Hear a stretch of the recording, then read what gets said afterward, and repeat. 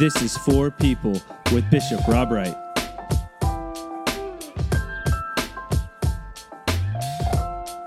Welcome to For People with Bishop Rob Wright. I'm your host, Melissa Rao, and this podcast is a conversation inspired by Bishop Wright's For Faith weekly devotion sent out every Friday. You can find a link to this week's For Faith and a link to subscribe to For Faith in the episode's description. Hey, Bishop. Good to be with you.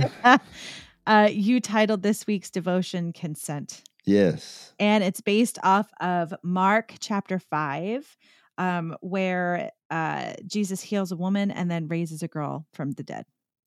And so That's really, right. You're unpacking what faith is. And you're saying basically faith at its base is consent. And I'm wondering if you can unpack that a little bit for us. Yeah, well, I mean, what I'm trying to do in this meditation is bother some people, right? I always want to be sort of trying to get deeper and deeper and deeper. And some people feel like faith is just intellectual consent to the likelihood of God, or faith is the stylistic component. You know, I'm Episcopalian, I'm Lutheran, my worship style looks like this. I'm Methodist, we pray like that. Yeah, those are elements of faith. Okay, that's fine. But I mean, at the deepest level, I think the level where power is that am I genuinely giving consent to God? And I think that there's a lot of power in consent. It's a mature thing. It's about offering your authority, utilizing your authority. It's about agency. It's about your own volition. Mature is perhaps the best word. It's I choose and I say yes.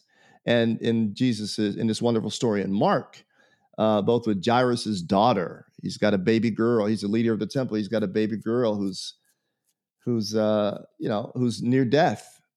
And an older woman who has an issue of blood, as the old Bible used to say. She was hemorrhaging and unclean, publicly shamed, deep inside of Jairus and deep inside of this woman, at a place deeper than their infirmity and their fear. They said yes to Jesus, and somehow that was like nitroglycerin. Somehow a work of power could happen when we say a deep yes.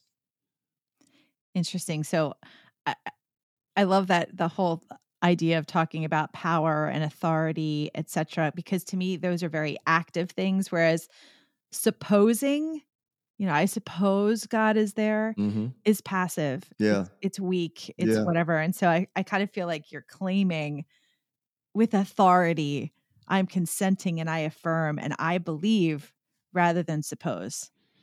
Yeah, supposing is great. Don't get me wrong. I mean, maybe you look at it like a grid of maturity in faith, right? I mean, I think perhaps we start at a beginning, right? I want to be always careful about condemning where people are or disparaging where people are.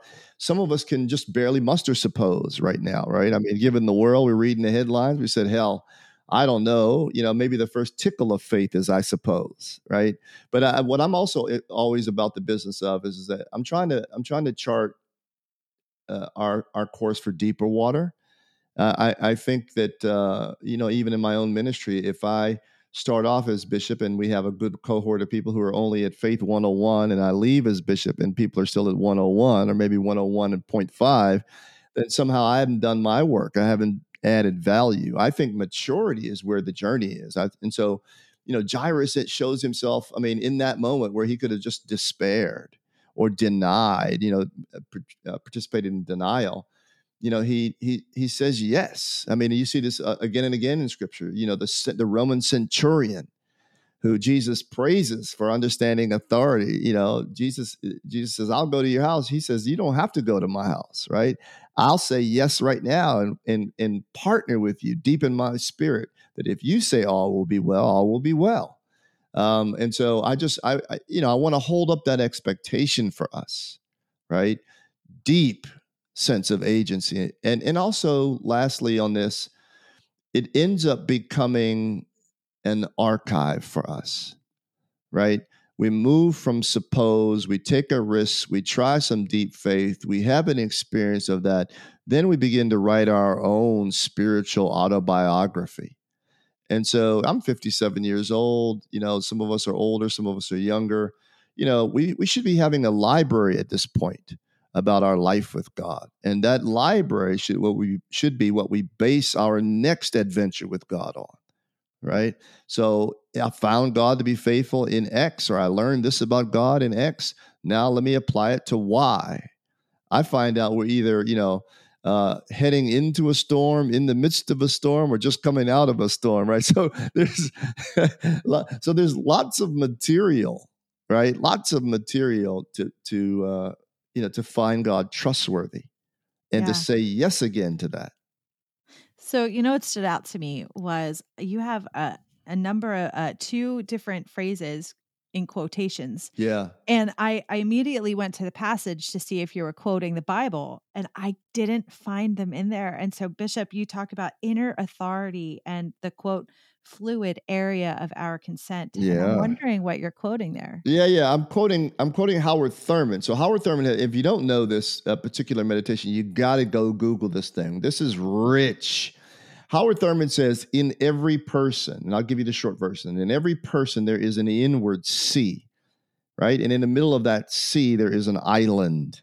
And on that island, there is an altar at the center. And standing guard over that altar is an angel with a flaming sword, he says. And he said, nothing gets on that altar without our inner authority, without the fluid area of our consent. So what he's saying is that he's asking the question, really, what's on your altar?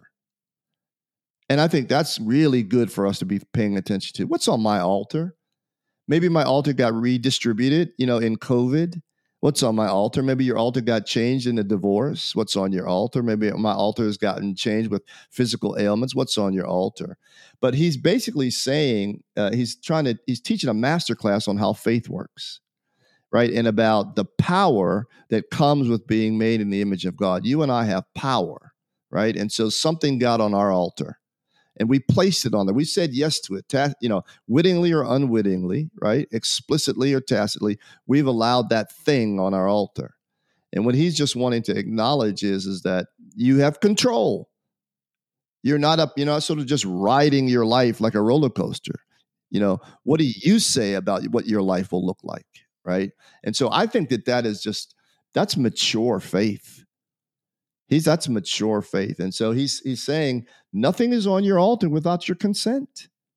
Nothing. So how you hold your wounds is on your altar. So maybe we ought to cough up the victim stuff at some point, right? Nothing is on your altar without you saying quietly, loudly, consciously yes to it.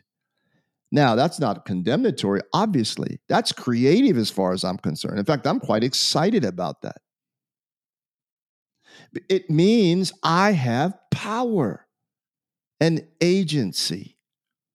And wow, God made us like that.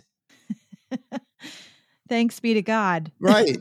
And in Thurman's beautiful meditation, who is the angel standing guard over the altar? Sometimes it's the words of parents.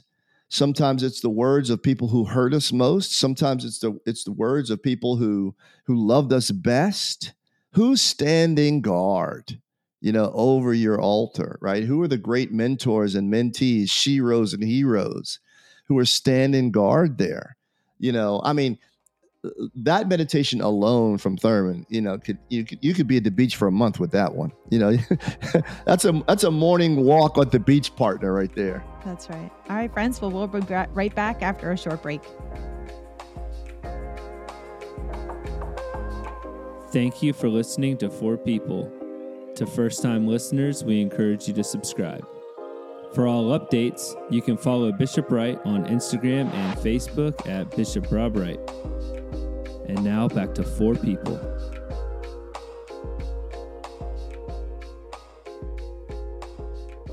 Welcome back to 4 People.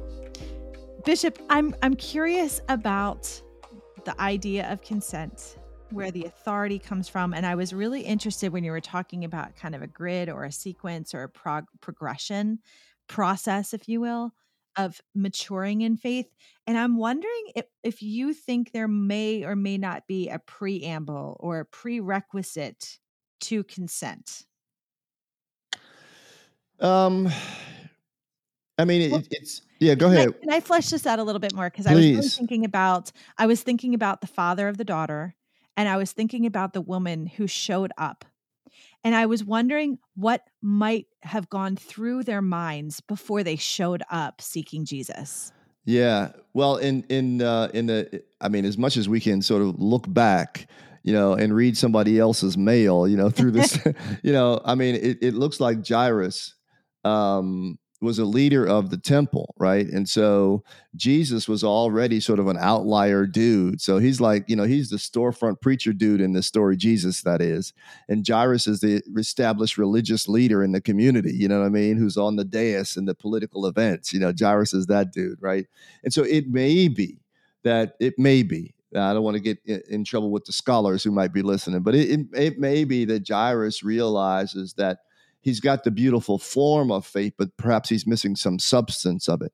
And I believe it's his desperation that helps him to find Jesus, the storefront preacher dude, right? Because he's got no other option.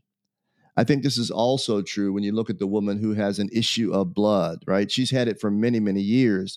And as Sam Cooke's great old song tells us about this story, Sam Cooke used to be a gospel singer before he became the Sam Cooke that we all know. But Sam Cooke sings this song about this story, which is beautiful. And she had run out of options also. But something in them believed in the midst of their desperation that there was something that Jesus could do for them. Something that Jesus could do for them, and that they wanted to bring their yes and their hope and even their desperation to him. And so it was alive, it was visceral, it was vital. And somehow that there was a synergy that happens there with consent. And that's what I'm trying to describe in this meditation. There's a synergy that happens there. We don't always have to get to desperation, right? But I think a lot of people would tell us is that they tried Jesus in a moment, right? And found that faith is real. Yeah. Well, one word that you didn't use yet is hope. Yeah. And so I'm wondering where hope and faith align. Yeah. I mean, they are part of the same Oreo cookie, aren't they? I mean, I love that. One's the cream, one's the cookie. I mean, it's yeah. I mean, because we think in terms of Western systematic theology, we always want to tease this out, but in the life of simple people, I don't think the woman with the issue of blood at that moment was like, well, yes, let's talk about the difference between my hope and my faith at this particular moment. I think she was saying, help. Right? Annie Lamont has that great, one of the great prayers that anybody has ever prayed is not these eloquent pieces of ornate beauty in our prayer book. It's help. Yeah. And, both of these people in this story say help, but that not only a disempowered help, but I'm willing to meet you at the intersection of help with the only thing I can offer in this moment. I can't fix my daughter, and I can't fix my issue of blood. I can't fix my chronic illness, but I can meet you in the possibility that you can do something about it. Yeah. Yeah. That's consent. I'm also very mindful of where some people are at least I know where I'm at in my desperation. And I'm sorry I'm bringing up our good pal, Walter Brueggemann. We should have him on the show, Bishop. All right. I agree. I love it. That'd be so amazing. I guess really what I'm talking about is the disorientation that comes through, in the valleys, in the times of desperation. And I'm wondering too, how often sometimes people who aren't in the valley with you can be so sometimes condescending or judgmental and say, all you need is faith or all you need is X. And that kind of pisses me off when people go there. Speaking theologically, it kind of pisses you off. I got it. No, I mean, whenever I write these things, what I'm trying to do is I'm trying to hold up this notion of spiritual maturity. I'm trying to define, I'm trying to tell you what's on the table of contents and all that, what's in the ingredients, right? But what we realize is that, some people will reduce this invitation and even spiritual expectation to a battering ram for people, right? Like, if you could just do this. Yeah, even Jesus doesn't seem to do that. I mean, Jesus does invite people to leave little faith and move into deep water and have big faith. I mean, he's very clear about that. And he even tells some people, "Oh, you have little faith," right? But what worries me is that people will see that we have some sort of specific formula here, or they'll reduce it to formula and then sort of beat people over the head with formula. That's not the point at all. And this is why this notion of your specific consent, your specific agency, how you are bringing yourself to those moments is so critically individual, personal, and contextual, right? And so, but at the end of all of our specific journeys down a road that we might call consent or partnership, let's use that word, or co-creation with Jesus in a particular moment, right? The thing is, can I get there authentically? I mean, what pops for me in this story is that Jairus and the woman get to those intersections and those conversations with Jesus authentically. Like, if I can use another theological word, all the bullshit gets burned away. And when it gets burned away, it's amazing they have faith. Let's look at it from the opposite side. Jairus didn't have to have faith. He could have resigned himself to the fact that his daughter was going to die. The woman didn't have to sort of reach out to Jesus and touch the hem of his garment in faith. She could have just said, the doctors can do no more for me. And that's just what it is. It's just chronic, and I'll just live with it. Right? And she could have been a depressed and damaged soul for the rest of her journey. Right? But what's extraordinary is that they reach. And I think that's one of the scariest parts about faith is that people are worried about the disappointment. Like, what if my faith does not yield exactly what I had hoped for? Right? And there we have to begin to move to a next level, which is faith means trusting God no matter what the outcome is. The good news and glorious news is that in this particular story, and in some of our own particular stories, the vision we brought to that moment of faith got satisfied, right? Got delivered. Jairus' daughter is healed. She sits up, and the woman's issue of blood stops. But if we're honest, sometimes when we take our requests to God, what happens thereafter doesn't look exactly like what we wanted. And that's when it becomes real faith, because then you have to say, not my will, not my way, but God's will and God's way. Most people check out there.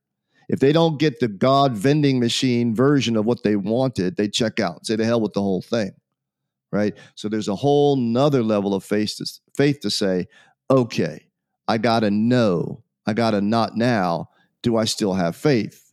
And let me just say, lastly, that's what burns some of the bullshit away in that moment, right? I'm going to get in trouble for keep using this word. It's one of my favorite phrases, Bishop. But because then you realize, are you willing to trust God really, or do you just want a consumer relationship with a spiritual vending machine? Right. And so this is the thing about God. Like, you just keep getting realer and realer. I'm just making up words now. You just get realer and realer and realer. Right? Yeah. Do you trust God even when you don't here's Jesus on the cross, feeling forsaken, giving voice to words of forsakenness. Gethsemane garden, not knowing, but saying, all right, praying the same prayer as mother prayed. I don't know what's going to come, but I'm yours and you're mine. Let's go see. Do this. I'm reminded of the song, some of our listeners might be familiar with Casting Crowns, a contemporary Christian art, band, and they have the song, I Will Praise You in the Storm. And I think the band tells a story that it was inspired by a mother whose daughter was dying, or child, I'm not sure, daughter or son, lay dying in a hospital bed, and she stood on her Bible with tears streaming down her face, with hands raised in supplication. And it was, God, your will be done, but I will praise you through the storm. And so that's exactly what you're talking about, Bishop, I think. It's consent leads to partnership, trusting partnership, trustworthiness, right? And so at the end of the day, what faith's best fruit is, right? I will trust God. God is trustworthy in the storm, right? And in the sweet time. Job, our dear friend Job from the Bible, not Job, but Job from the Bible, says this: though he slay me, yet will I trust him. Right? And so praise God that most of our lives won't look like Job's lives. But distill for a moment that statement. Do I have the faith that is, I'm talking around the edges of faith, but is the genuine article on my altar, which is at the center of my island, which is at the center of my inward sea, and does the world look at me and know that for better or for worse, I'm with God? Well, Bishop, thank you for that inspiring message. And thank you, listeners, to listening to Four People. You can follow us on Instagram and Facebook at Bishop Rob Wright. Please subscribe, leave a review, and we'll be back with you next week.